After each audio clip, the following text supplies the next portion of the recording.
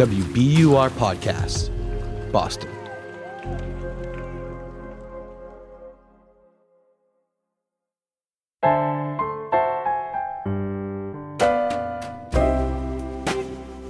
The universe has good news for the lost, lonely, and heartsick. The Sugars are here, speaking straight into your ears. I'm Steve Allman. I'm Cheryl Strayed. This is Dear Sugars.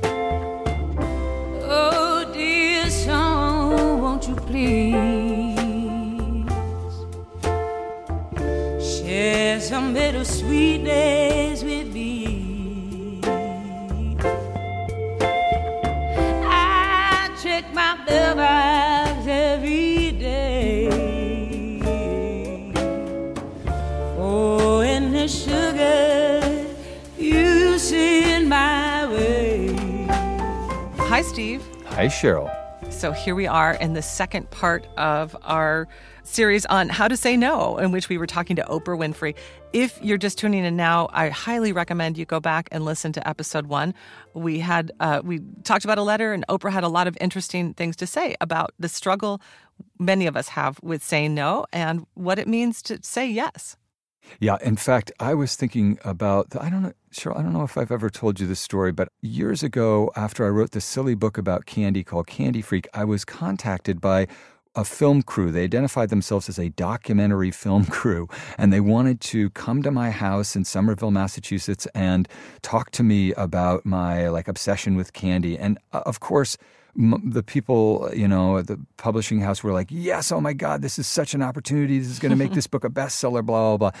And I myself was like, yes, well, I know a lot about candy and it's almost totally useless information, but maybe it will be useful to the American public in the form of a television documentary about candy and my obsession with it. So what happens essentially is that I'd never dealt with a reality TV crew, but they basically are like an invading army because they're incredibly powerful at getting people to say yes. In my case, they basically moved into my house for about 3 or 4 days, and they proceeded to ask me to do a lot of things that were not a natural part of my life. I thought I was going to be kind of like the Shelby Foote, like the respected historian who would talk about candy and stuff.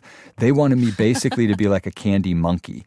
And so they had me doing stuff like going to a local grocery store and like futzing around on the candy aisle and just doing silly things. And it was that feeling, Cheryl, of like, I'm pretty sure I'm compromising myself, but I'm also insecure, so I'm kind of shameless, so I'm going to go along with it.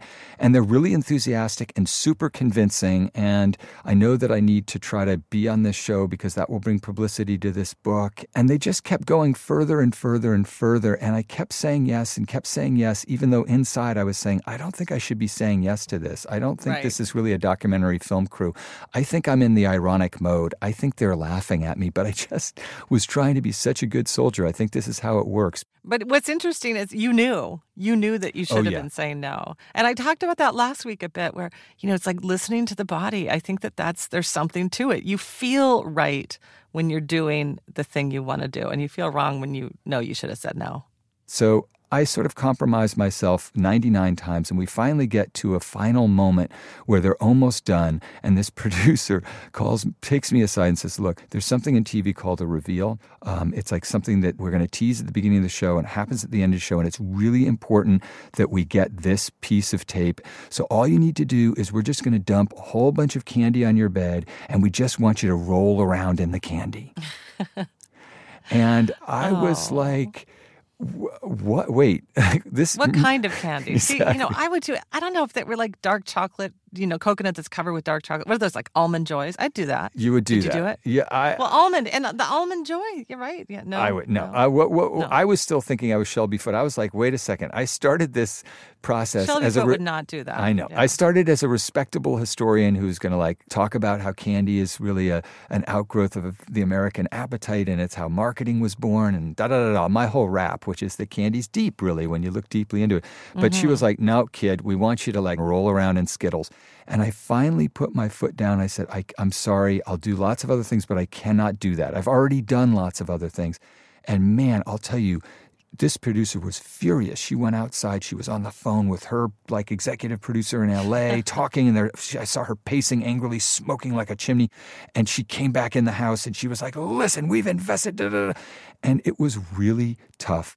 At a certain point, even a shameless idiot like me has a moment where they have to check in with their soul and say, "Knock, knock, soul. I realize I don't check with you a lot, but I'm pretty sure you're in rebellion against this physical act that this reality TV crew is asking you to do." I really said, "You know what? I'm sorry. I know that this is important to you, but I cannot do that." And it's not that I couldn't do it. I could have done it. I did not consent to do it. I knew that it was a ultimately foolish thing. And what it led to is they canceled the episode. The whole thing blew up. And I'm so relieved. Because if they hadn't done that, the proof would have been existed on YouTube forever. It wasn't even about Candy anymore. It was just about how much people will really debase themselves. And that is part of the power of no. It is a way that you protect yourself from being stripped of your volition and to some extent your pride. Well, and it's connected. This is an amusing story. Here you're saying, "I won't roll in a bed of candy," and yet it's got deeper meaning in your life, And I think that it's a powerful practice when we learn how to disappoint other people and learn how to survive that moment. Now, of course, the other part of this, and this is where we're going to begin again with our discussion with Oprah, is about yes. How and when and why do we get to yes? Let's listen. I actually had written on my desk an event that I had said yes to and why that felt so good. And I kept that on my desk for 5 years to remind me of how a yes feels. Every part of you says yes. When you want to do something, every part of you don't have to think about it. You don't have to let me get back to you. So I first wanted to remind myself of what it feels like to have a full-on yes. Because when it's a full-on yes, first of all, most times people do not come back. Right. Because it's the energy isn't, I just did this to make you feel okay. Because those people who are just looking for, okay, she did it because she was nice. This is what I could never figure out. I did it so you would think I was nice. And then 2 months later, you were back asking me again. I could never understand why that happened. It's because the reason why you did it is you wanted people to think you were nice, and they did, and that's why they kept asking the person who it's easy. It's easy to ask you. Right. You are going to drive my kids, even if you are overwhelmed and you shouldn't, you're going to say yes because you are going to allow me to let you be my doormat. Right. And when you let me do that, I'm okay with it. You're the first person I'm going to call. My family members for many years treated me like a bank. And it was so painful to me. It was so hurtful to me. And when I would say no, there would be periods of time, just like the Ghost of No story, periods of time where people wouldn't speak to me. They would be upset with me, because you could do it. You should be able to do it. And I finally got to this question that everybody has to ask, particularly when it's family members or close friends involved. What do I want? What do I want? What do I want? So when you're in a position where you're the one in your family who has been the most successful, and everybody listening has experienced this on some level, you're the most successful and everybody turns to you to answer their questions, to solve their problems, you are the one. You become the matriarch or the patriarch by default. Yep. The question becomes, what do you want to do? I grew up with relationships where I was not close to family members and suddenly became this famous celebrity whose salary is published. And so all my family members were coming to me with just their requests. I need a house. I need a car. My children need to go to school. So it took me a while. But the intention thing is what led me to the question of what do I want? Well, I want my parents to be taken care of. I want them to lead a comfortable life.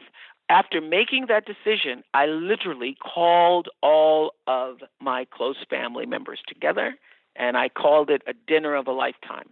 Said, this is the dinner of a lifetime. And this is what I'm going to do for each of you so that you do not have to ask me again for anything. This is what I want to do. I love that. It's instead of you're not being the recipient of a request. You are taking power, as you say, and giving out of your own desires. So what happened? It comes from my own intention. This is what I'm going to set up for you. I'm going to give you this much, and I'm going to give you this much, and I'm going to give you this much. So you never have to ask me for anything again, so that our relationship, so we can start now, because I couldn't have relationships with people. Yeah. Mm-hmm. I honestly could not attend a family gathering without people surrounding me, telling me all of their problems, what they needed. I need a check for this. If you could only give me $10,000. I mean, it always made me feel so bad and so used, and like the bank. Like nobody was seeing me as a person. Everybody only saw me as, this is my chance to get my car. Yeah. This is my chance to get my, You didn't have a relationship. You had like a transaction. No, I did not have any relationships. From 86 to 98, I did not have relationships. And it was 1998, I sat down with all of them and said, this is what I'm going to do. And for some of them, it was buying houses and setting them up in their houses. But for my parents, some were pleased with it, and others were like, well, I thought I could get a little more than that. But, it's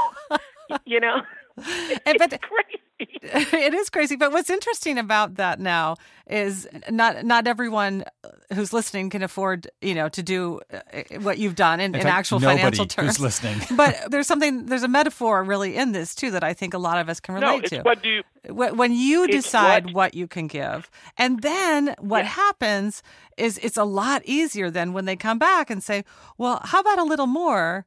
You get to say, no, as I told you, this was my decision. Right. So that yes was also a no. The yes is you get a bigger house, but it's also, and then you're not going to get a bigger one after that. Bank's closed. You got to have a relationship with me now. Yeah. Well, this is the thing. When I first moved to Chicago, the first thing I did was retire my mother, my father, and the cousin who helped raise me. That's the first thing I did, because that's what I wanted to do. Mm-hmm. But as I continued to make money, there were members of my family who felt like it's not enough to be retired. It's not enough to live. I'm sorry, that's Sadie barking. It's not enough to live retired. It's not enough to have everything taken care of.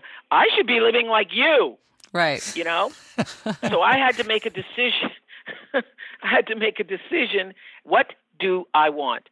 So it's a metaphor, and it's also a way of being for anybody who's in a situation where you feel like people are there constantly asking and wanting to take advantage of you. And, it doesn't matter what they're asking for. Right. Right. What do you want?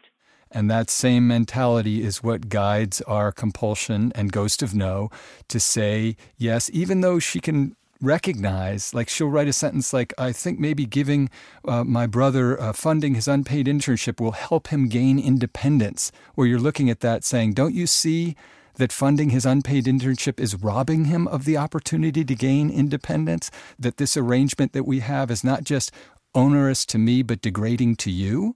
Well, that's why, being able to stand in the truth of that and to see that was really valuable to her. Yeah. Was even though it means that you end up with the brother not speaking to you or distancing themselves, it's okay. Yeah. I lived through that with my own family members. I had my sister has passed now, but some of my most confrontational moments were with my half sister, whose children I was taking care of, putting through school and helping her, sending her, stipend every month. But she wanted more. She felt like she should not have to work. Mm-hmm. I had and I would say, and she would say to me, why should I have to work? And you're working. Meanwhile, Oprah, you are one of the hardest working people I know. I was working. I go, because I'm working. That's what I do. I'm working. That's all I do is work. She goes, well, then no reason for me to have to work. You're working hard enough for both of us.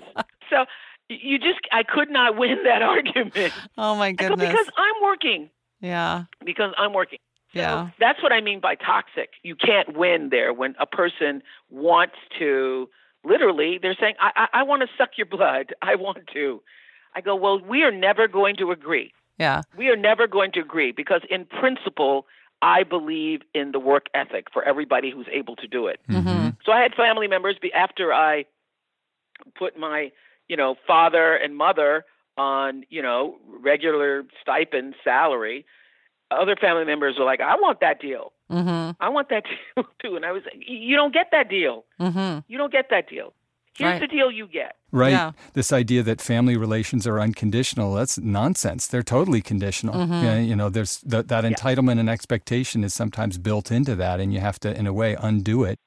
A person has to earn the right to get your respect, earn the right to receive your generosity, earn the right for the grace that you're going to allow them with your yes. Mm-hmm. It doesn't. You just don't get that just because your title is cousin Right. or friend. Right. Yeah. But I'm telling you, it is the thing to conquer in my life. It constantly shows up. It still shows up. Right. It still shows up for me. And what do you do now? I mean, how does it show up? And what do you do when you're confronted with it again and struggling? It just showed up yesterday with someone asking me to come and speak, and I really didn't want to go and speak. So I asked the question, why am I doing it? I'm doing it not because I want to go and speak. I'm doing it because of my relationship with that person. Mm-hmm. So you know what I did? I called up the person and I said, well, you've asked me to do this. It's going to be really inconvenient for me and challenging.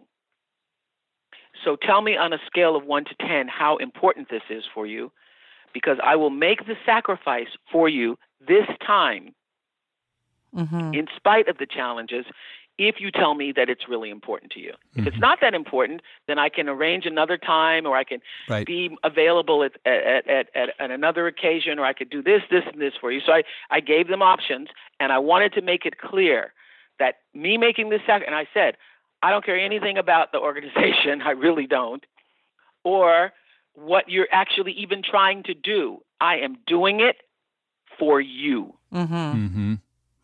Because it's what I want to do. So you understand that that's why I'm doing it. That's my intention. Only is this going to make you happy that I'm doing this, that you get to say you got me to show up? And he said yes. And I said, okay, then I'll do it. I'll do it with that understanding.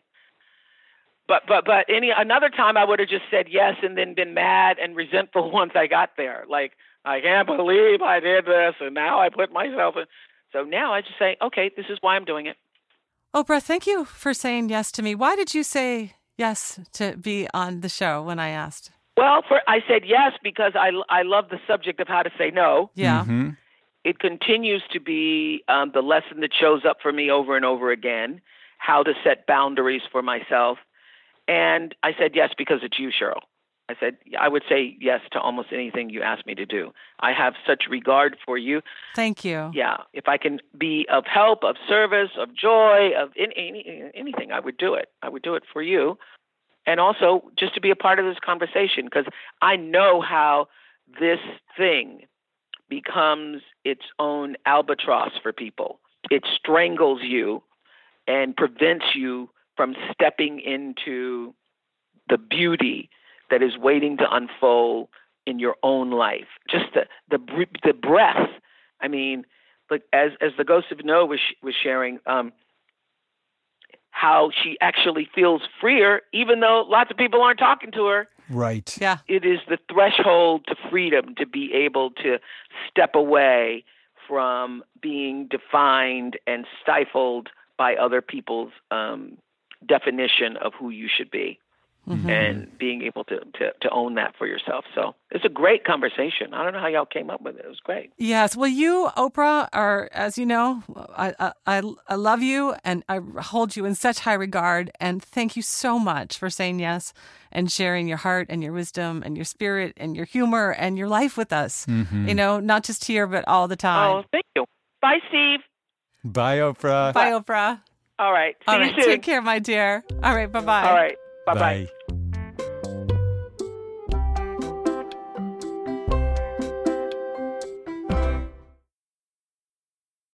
Support for Dear Sugars comes from BetterHelp. If you had an extra hour in the day, how would you use it? BetterHelp Online Therapy can help you figure out what's most important to you so you can prioritize it. Learn to make time for what makes you happy. Just fill out a brief questionnaire to get matched with a licensed therapist. And switch therapists anytime for no additional charge. Visit betterhelp.com/sugars today to get 10% off your first month. The world's clean energy future relies on ancient elements still in the ground. Without mining, there will not be a clean energy transition. But pulling them out of the ground comes at an environmental and human cost. Mining is intrusive, but the results are the building blocks for products that we use every single day. I'm Meghna Chakrabarty. Join me on Point for Elements of Energy, Mining for a Green Future. 5 special episodes. Listen and follow On Point wherever you get your podcasts.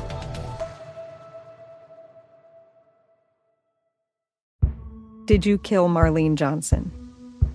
I think you're one of the first people to have actually asked. From WBUR and ZSP Media, this is Beyond All Repair, a new podcast about an unsolved murder that will leave you questioning everything. Somebody should be in jail for murdering my sister. A woman who's never been believed. As long as they think I have done this, then they're not looking for who actually did this. And that's what makes it a cold case. No, it's a botched case. And a search for the truth, once and for all. Wow, it just gets more interesting. Beyond All Repair. Listen and follow wherever you get your podcasts. Be careful. You're digging in a place that's been very peaceful for a while. Do it anyway. Dig.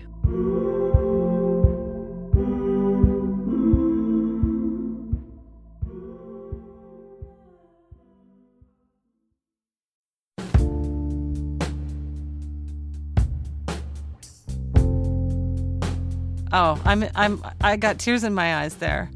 I've really come to love Oprah so much. And I want to say that, she's a really meaningful person in my life.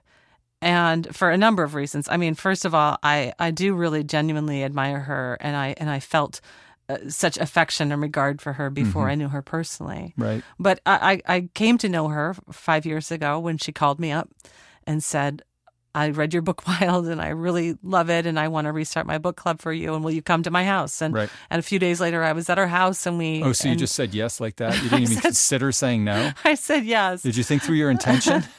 I said yes. And, I have to say really on this subject is, I pretty immediately knew when Oprah and I met, and she felt this way too, that we actually, had that kind of chemistry where it wasn't just that we were, shooting an episode of her Super Soul Sunday and having a conversation about Wild, but also beginning a friendship. Mm-hmm. And I knew immediately that part of that friendship was going to be that it wasn't going to be about what Oprah could do for me. Right.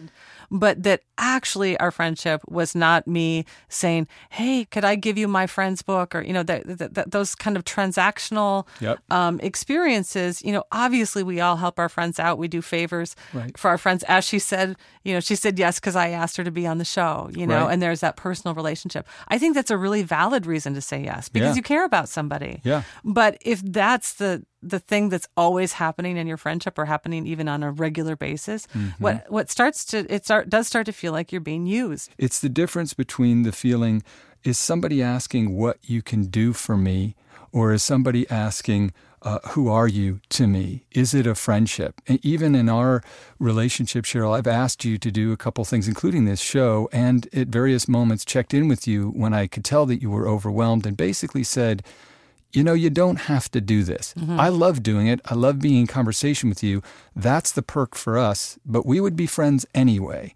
And I think what you say about our friendship is certainly, it's a great way to think about this. Is I would have been disappointed if Oprah had said, I can't be on the show. Right. But it wouldn't have impacted at all our relationship, I would still like her all the same. Right. Just like if I said no to you about any number of things, right. you would still be my friend, yep. and I yours. And I think that's, what we're seeing here in Ghost of No, and maybe to, a lesser and sort of unspoken extent in The Door is Open, is this sense that relationships are actually contingent on you saying yes. And if that's the basis of a relationship, if somebody's going to actually leave you or not speak to you or distance themselves from you because you're not doing what they want you to do, that's no relationship at all. It's not really a loss. And yes, as Oprah pointed out, you lost for a time. Some people have had to push themselves away from you because your saying no has really laid bare this power dynamic and the exploitative nature of it. But the beautiful thing is those people are coming back into your life, and you're still allowed to say, and you should say to your mom, I love you, I want to be back in your life, I want to support you. And if she can bring herself to it, and that you don't control, she will come back into your life, and it will be the real you, not the you that's acting out of obligation. All right, we wish you both the best of luck.